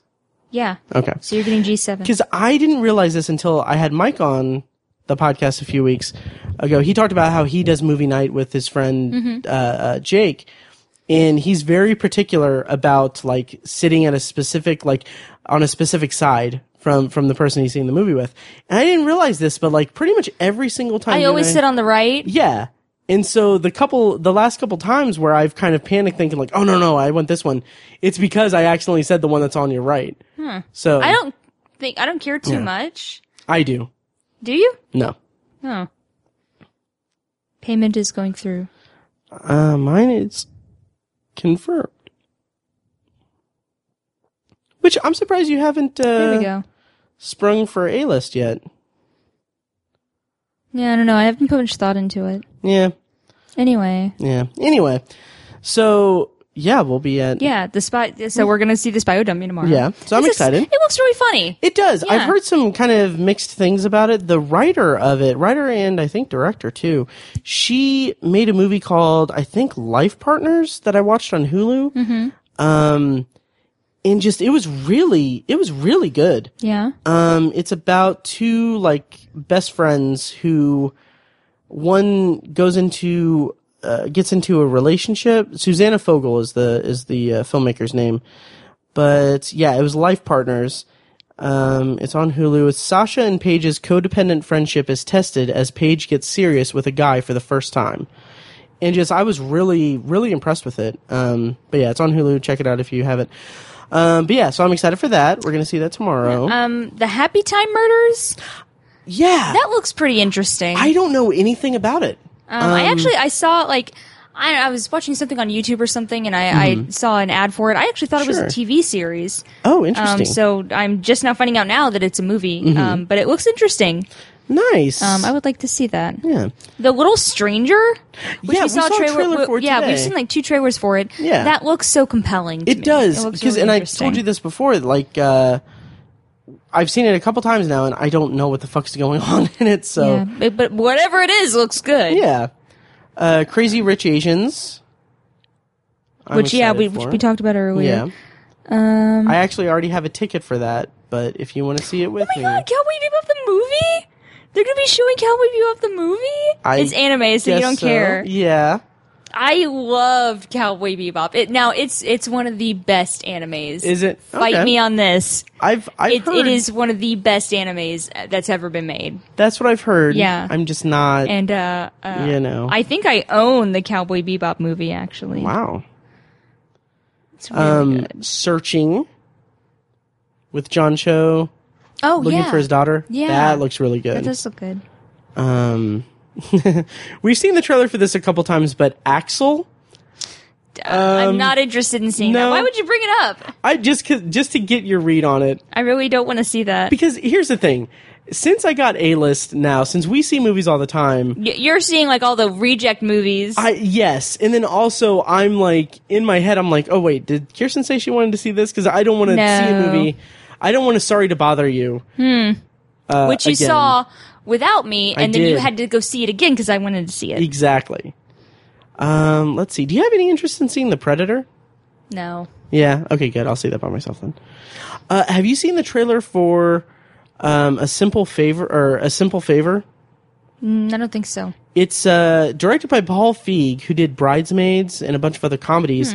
But it's about Stephanie, a mommy vlogger who seeks to uncover the truth behind her best friend Emily's sudden disappearance from their small town. I don't think I've heard about this. The trailer looks really interesting, and I'm very interested in it because it's a straight up suspense movie, but it's directed by Paul Feig, which is so weird because it's funny to me because I'm excited to see a suspenseful, dramatic movie made by Paul Feig, who is a guy who I read his memoir of being Memoir? Memoir. Did I mispronounce that? Yeah. Memoir. Memoir. Memoir. Are you serious? Yeah. Memoir. Memoir? Memoir. Which is the right way? Memoir. A book he wrote. Memoir. Memoir. Yeah. Memoir. Okay. Yes. Have I ever told you the aesthetic story? No, I'm guessing you didn't know how to pronounce aesthetic. Yep. For the first, I want to say, probably 25 to 30 episodes of the podcast, anytime that word came up, I said aesthetic. And no one corrected you? No one corrected me until like 20 I did it or 30. immediately. Oh, yeah, right? Memoir. Memoir. Anyway, we all have like gaps like that. Yeah. I remember being a child, and it was in a Goosebumps book. What did you guess? Because I was a child. I just remembered something that John and Jasmine told me that I'm gonna call you. Okay. Go ahead. I remember reading the word annihilation. Oh, interesting. And I had never connected seeing the word and hearing it out loud. Okay. I thought it was annihilation.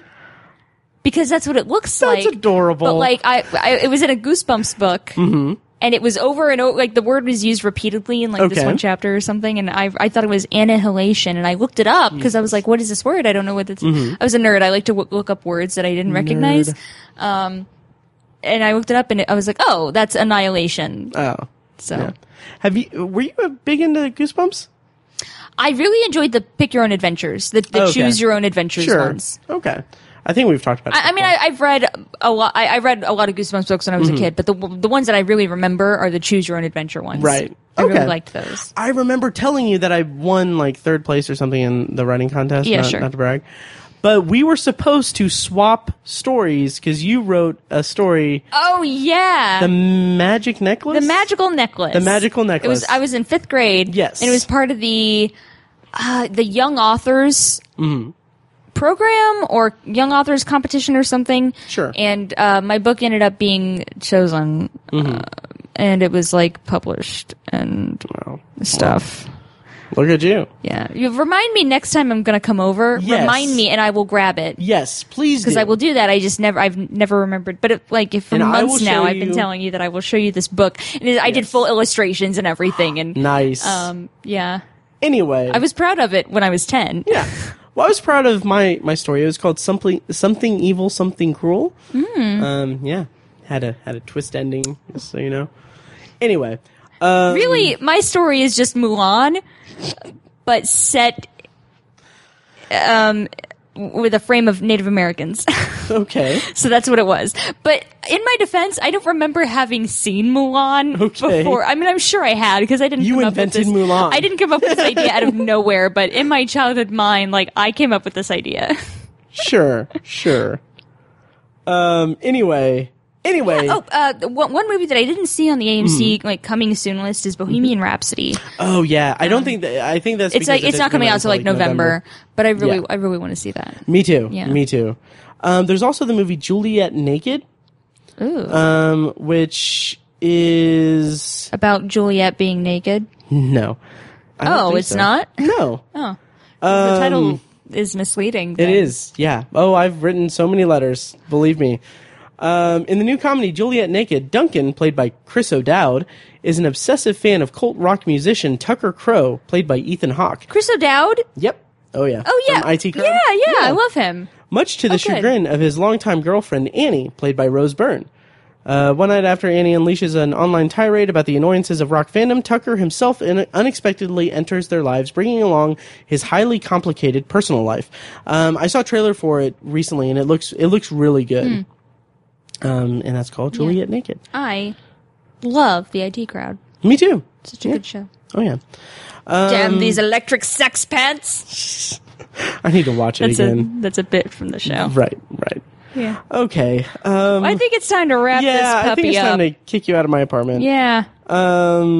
So once again, where can people find you on the internet? We didn't talk about it. We didn't say it at the top. I'm on Twitter. You can follow me at burger_lurker. I remembered the underscore this time. Nice. Are you impressed? No. Good, because it's not impressive. Okay. I was going to be polite and say yes, so. Don't bother. Okay, good. Good. And then again, check out Kyrsten at Indie Fringe Festival. Yeah, if you go to indiefringe.org, you can pull up the festival schedule. I'll be in a show called The Pope Walks Into a Bar, Father Ned. We open this Friday. Yep. Nice. And I will be there Sunday, the 19th at 7:30. So, gonna give you the obsessive viewer bump. All two of you listening, go see her show Sunday. And one of them is me. Right. And the other one is you. Thanks for bumping me, Matt. You are welcome. I appreciate it. Has a woman ever said that to you before? No comments, but I am glad that I have it recorded. He said no. Okay. Pizza's getting distressed. We should... She is. All right. Thank you guys so much for listening, and we'll see you next time. Shall we talk spoilers? We shall. Yes. I don't know how I'm going to cut this because I'll probably... Okay. We are going to have a spoiler discussion about 8th grade.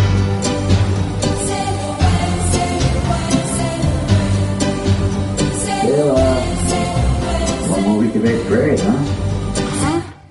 I said one more week of 8th grade, right? Yeah. That's crazy. Yeah, So, the car scene. Yeah. Now, I was once a teenage girl who had to put up with guys and unwanted advances. I think I told you about when I was in middle school. I would have been in 8th grade. There was this kid who would not leave me alone. Yeah.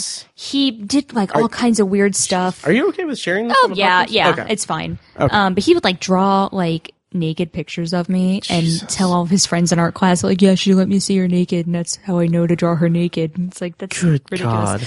But I was staying after school one day, and he stayed after to I don't know what to try and talk to me or whatever. Right. But I didn't want to talk to him, and so I went into the women's restroom, and he followed me in there, and I was terrified because I didn't know what to, Right. that was my last ditch effort to get away from him. I didn't know. Was what to he do. in the same grade as you, or? Yes. Yeah. Okay. We were in the same grade. But luckily there was a girl in one of the stalls, and she came out, and he was he wouldn't let me leave. He was harassing me, and she punched him in the face, and he ran off, and I ended up, we had to get a restraining order against him, and it was pretty, awful. Yeah. And he ended up, transferring to a different school. And but that's the worst, Yeah.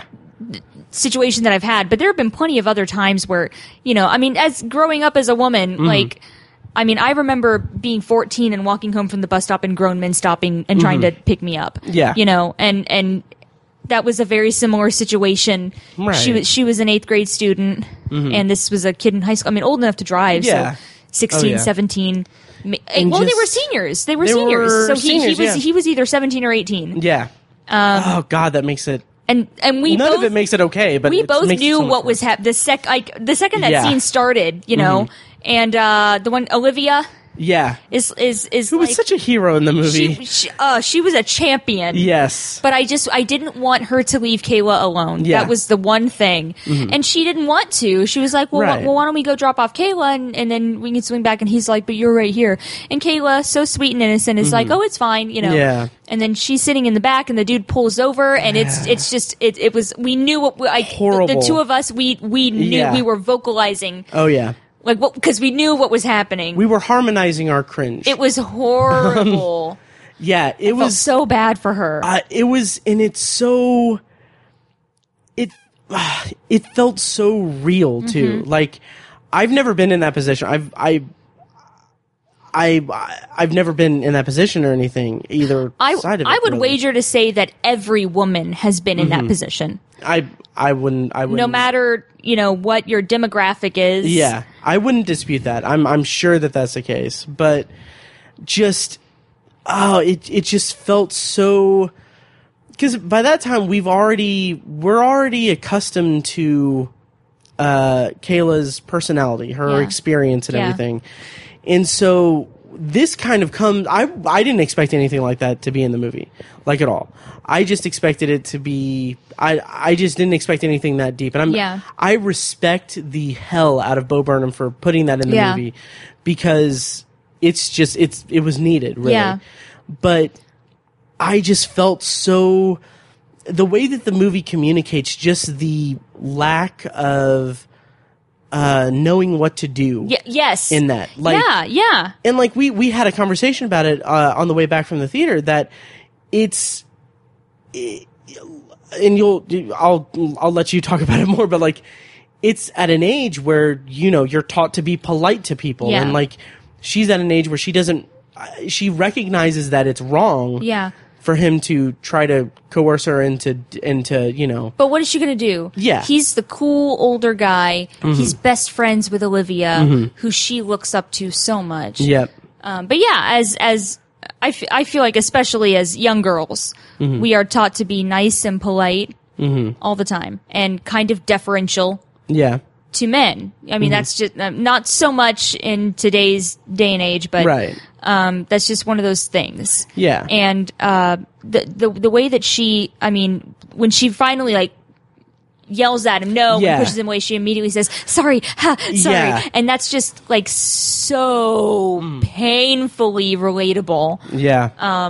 I remember apologizing to guys for turning them down, and God, the way he reacted, he's like, oh, you're going to hook up with some guy and you're not going to know what to do. And I was just trying to help you out. Like that's a thing that guys do. Oh yeah. Like the way, I think what he actually, like his full statement is, what, like, in addition to all that, is that now your first time is going to be with some asshole. And it's like, when it's so fucked up and so manipulative. Yeah. Yes. But it's presented in such a way that, like, the actor playing, what was his name again? I don't remember. I don't remember. But, the actor playing him, the way that he delivers it's such an authentic way, because it is manipulative. He is a predator. It is predatory behavior.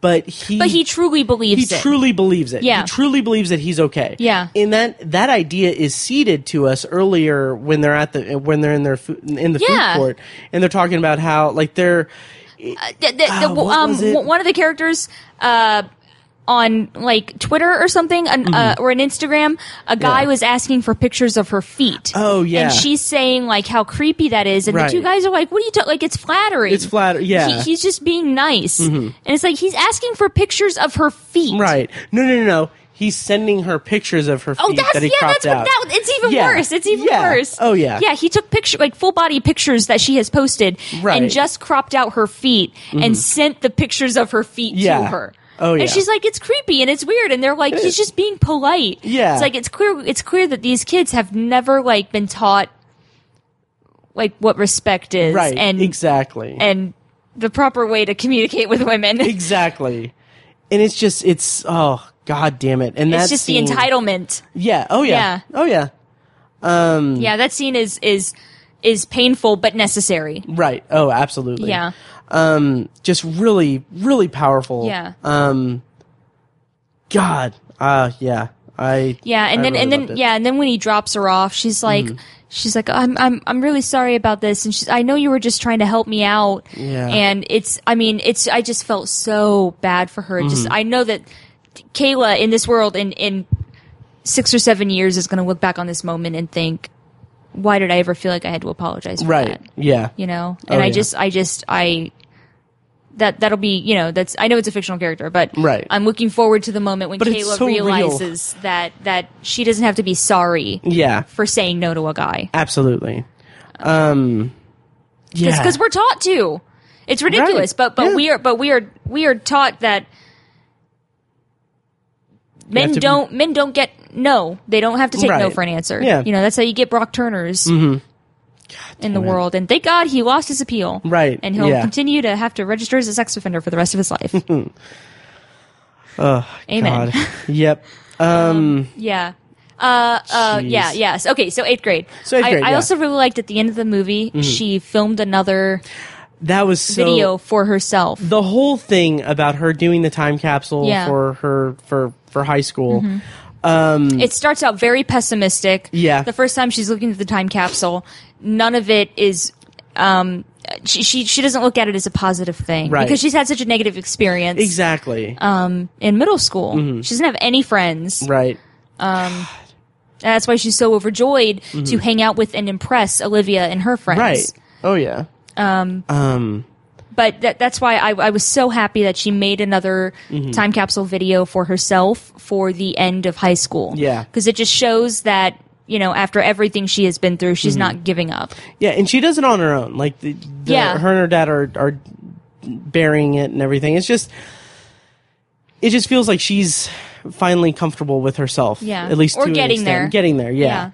And I started to tear up quite a bit when you see the montage of her doing that and then it playing and everything, and you see that in it she has a picture of her dad. Yeah. And that's it's so that was so beautiful. I felt so bad for her dad in the beginning of the movie because he was trying so hard to connect with her, and she just was being very typical teenager and not wanting anything to do with her dad. And they finally have that great scene. Oh yeah. Where she decides she wants to burn the time capsule, her box with all the stuff in it. Yeah.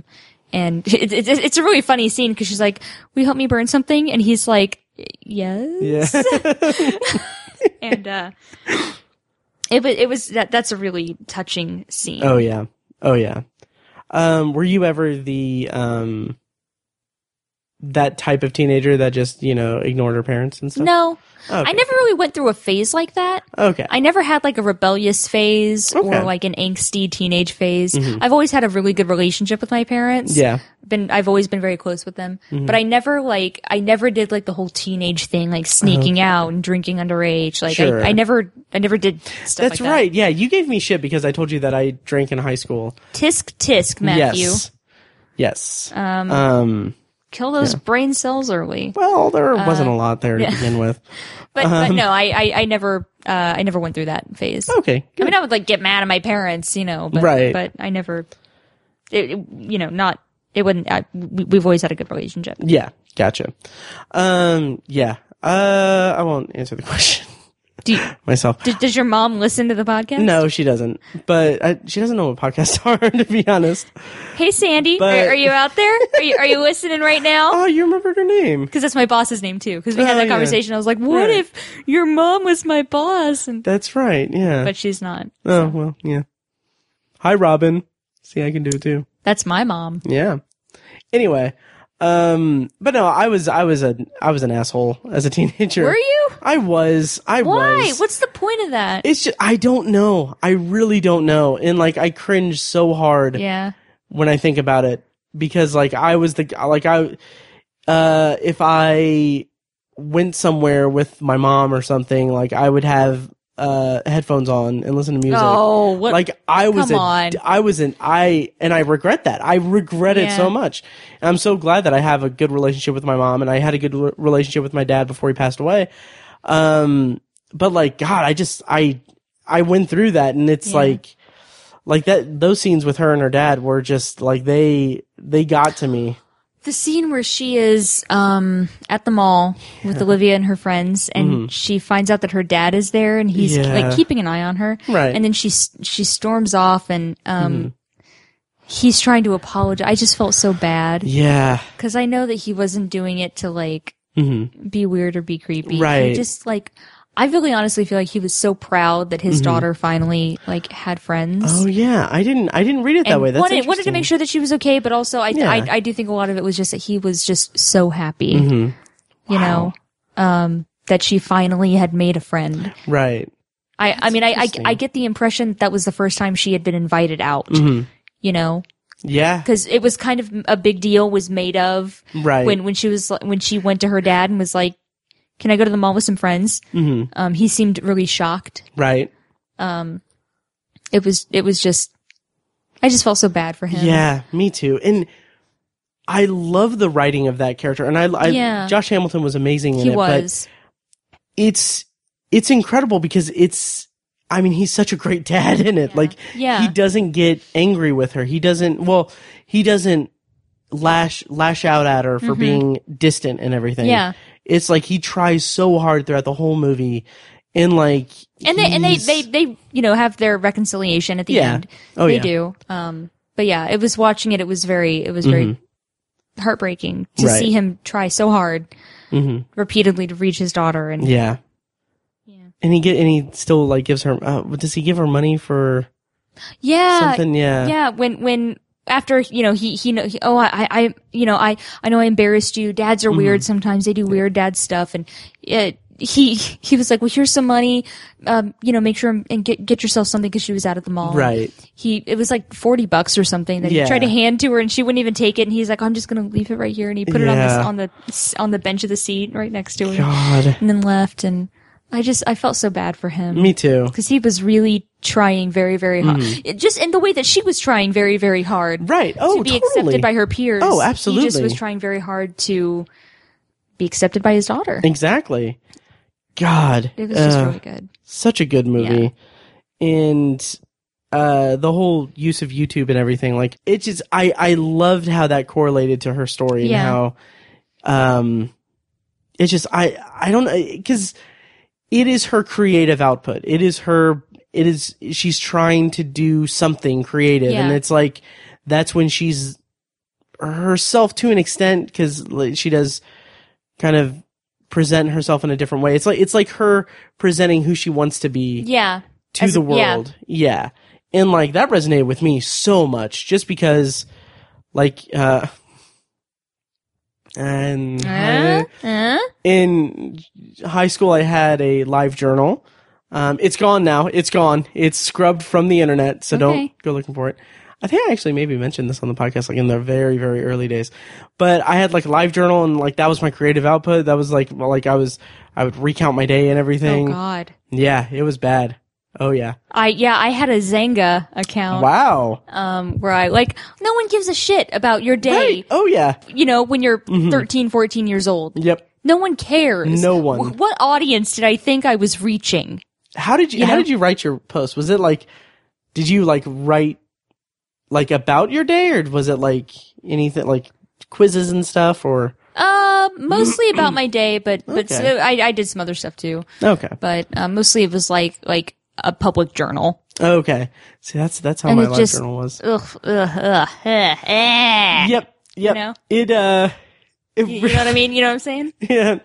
Yep. I wrote a lot of words every post about my day and stuff, and like I would. And who cares? No one. No one cared. And it was. I will give you this one tidbit that makes me cringe. Yeah. So bad, because I think the idea was that I was chronicling my life throughout high school as like for posterity. Like the idea, like, oh, maybe someday I'll have kids or something. Oh God. And they'll read it and They wouldn't care. They wouldn't care. They wouldn't care. They wouldn't. But then, so I was in high school from 2001 to 2005. I wrote a post on September 11th. And the first sentence of it was, so today's been a really weird day for me. Huh. Because I was that, I don't know, neurotic and self-centered. So, yeah. For the listeners, Kyrsten is giving me a very disgusted look. That would be because I am disgusted. Yes. Yeah, So, it's just yeah. Yep. That was 15-year-old Matt. Yeah. To be fair, though, 9/11 Was it a really weird day for you? 9/11 was a really weird day for me. I was on I was the manager of the football team. I didn't play. Oh shit! Yeah. What? Oh yeah. So you were the water boy. Well, no, I was the cone boy. and I also worse. gave water. Well, I was gonna play football, but then I got when I went to get a physical, I had a heart murmur that I asked the doctor, like, so does that mean I can't play football? And then he said, no, you could still play. And you're like, but I shouldn't. Exactly right. Okay, cadet bone spurs. So anyway, wait, what? Cadet bone spurs. Oh, cadet bone spurs. Oh, yeah. Lovely. Our president. I'm comparing you to. Well, yeah. Very stable genius. But anyway, so it was a weird day for me because the west side of Indianapolis is near the airport, and like I would daydream when the team was practicing and stuff, and like I thought it was weird, like, oh, there are no planes anywhere in the sky. So that was it. What time was football practice? It was like 4:30 or like right after school because they'd shut down, like they grounded all flights for the whole day. Yeah, I know, but like you're like, did you know that 9/11 had happened? Oh yeah, okay. Oh yeah, because you're like, it's weird that there are no flights. I'm like, it was like in the morning. It just felt weird since I noticed that there were no planes. okay. Like I never noticed like, oh, there are planes flying overhead. But like that day, but the absence of them was noticeable. Yeah. Yep. I was in 5th grade. Wow. What was tell me about your 9/11. Yeah. What an odd episode this has become. I know. Yeah, I was in Mrs. Steele's English class, and the way it was set up was we had half of the class was before lunch, and then the second half of the class was after. Okay. So, I remember coming into, it was like 4th period or something, and she had the TV on, and she never like had the TV on, and it was the news, and it was 9/11, and they were replaying it over and over again. And the whole day, we didn't have class. Like we went from room to room, but we just went from room to room to watch the news. Right. Like we didn't have like actual class that day. Mm-hmm. Interesting. Yeah. I remember I was in, I can't remember the teacher's name, but, we were having standardized tests. We were having like the, whatever the, ISTEP test. Yeah. And basically, we were all taking the test, and then like we heard the teacher. I can't remember her name, but she was like an English teacher. But she turned on the radio and was like listening to it at a low volume, and she was like, she interrupted the test and everything. It was like, hey, a plane just crashed into the World Trade Center, and like in my head, I didn't know what the World Trade Center was. So in my head, I pictured Grand Central Station. So I was like, how is that? And then, like, the whole time I'm thinking, like, oh, it's like a small plane or something. And then they ended up turning on the news, and that's when I saw the second plane hit. Yeah. But yeah, anyway, it was a weird day for me. So I've learned from your live journal. Yeah, yes. Oh, God. So today was a weird day. Anyway. Like you have any personal connection whatsoever. Right. To this terrorist attack. Well, I think that says a lot about the headspace of a 15-year-old boy in high school. That everything has to relate back to you. Exactly. And revolve around the sphere of your world. Exactly. Well. Anyway. So 8th grade, it was good. Yeah, it was very good. Yeah. Also, 9/11 happened, and that sucks. Jesus Christ. This is a weird episode. Why do I invite you back on the podcast? The ratings. Oh, God. Yeah. So anyway. What other weird traumatizing incidents from our childhood do we want to talk about? Okay. Not from childhood, but meeting you. Well. Okay, so yeah, I think that'll probably wrap up our conversation on 8th grade and also 9/11. Yeah, I think so. I think we've talked out 9/11. We can wrap up 9/11 now? Jesus.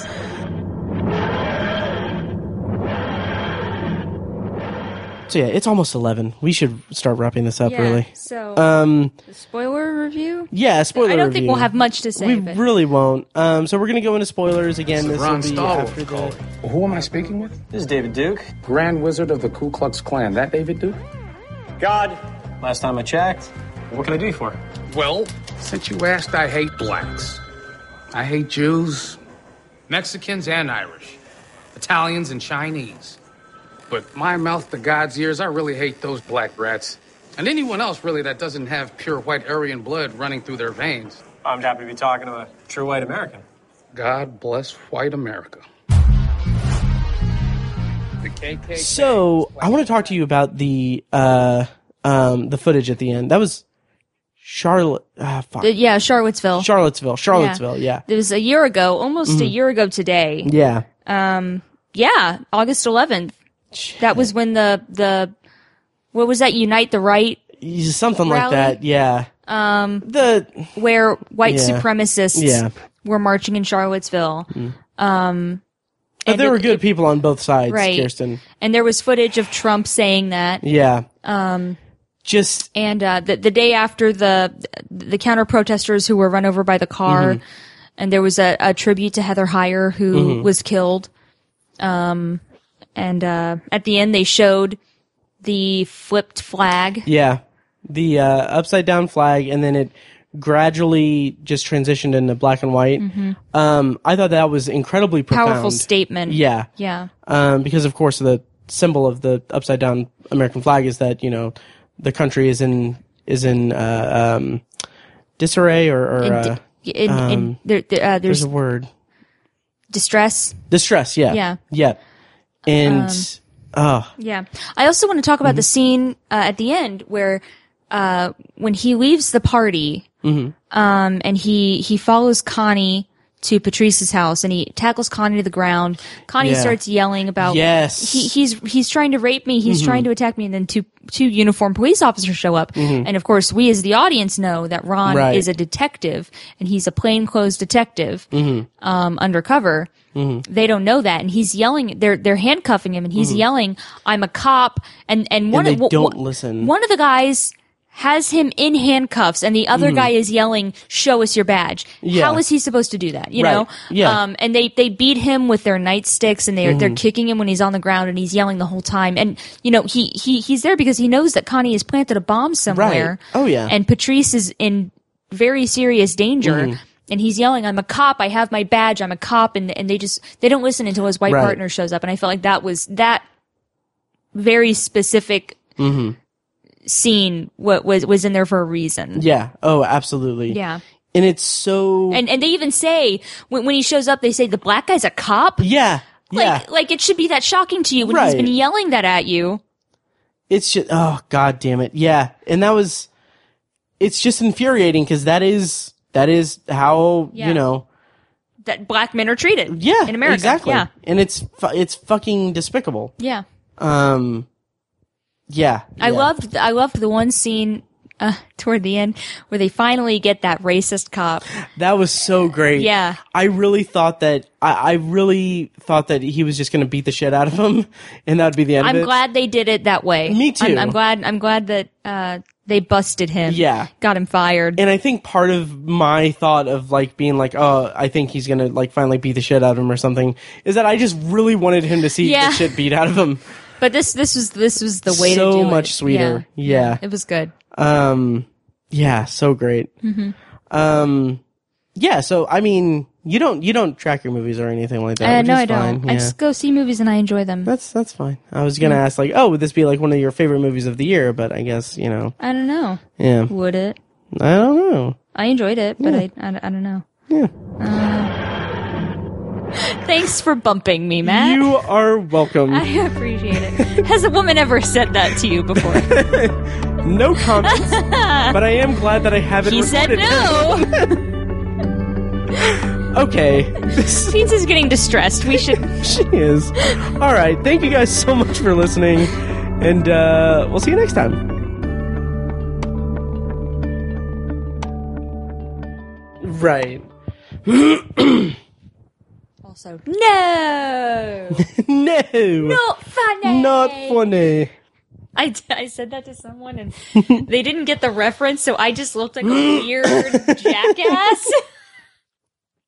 So pretty normal day then. Yeah. Yeah. Oh, that's great. Okay. So 10 seconds of silence. Oh, I need to look up and make sure that there's no movies we're forgetting. No! Not funny. Thank you for listening to The Obsessive Viewer, presented by ObsessiveViewer.com.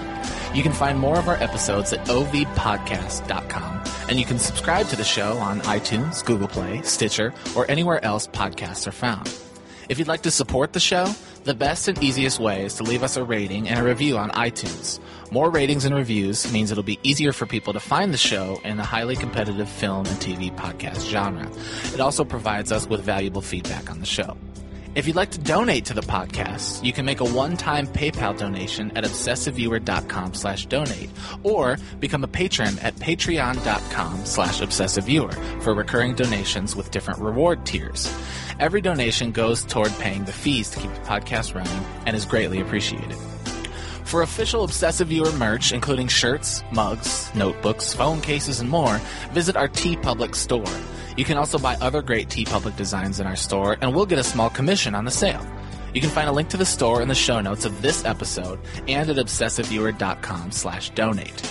The Obsessive Viewer's theme song is An Eclipse of Events and is provided by Loudlike from their EP, Mistakes We Must Make. You can find that and more great music from them on iTunes and like their Facebook page at facebook.com/loudlikemusic. Any and all feedback on the podcast is encouraged. We love to hear from you guys. You can contact us by emailing podcast@obsessiveviewer.com or by tweeting us at obsessiveviewer, at obsessivetiny, and at IamMikeWhite. You can also like us on Facebook and join the Facebook group at facebook.com/theobsessiveviewer, where you can take part in discussions and polls between episodes. For more podcast content, check out Anthology, Matt's solo podcast, where he's reviewing The Twilight Zone as a first-time viewer and exploring other classic and contemporary science fiction anthology TV shows. You can find Anthology at anthologypod.com and anywhere podcasts are found. For book lovers, you can check out our sister site at obsessivebooknerd.com for book reviews, author spotlights, and a general celebration of reading.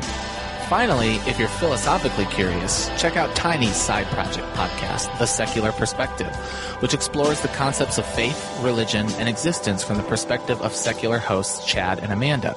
You can find that at thesecularperspective.com and subscribe to the podcast on the app of your choice. Once again, thank you so much for listening, and we'll see you next time.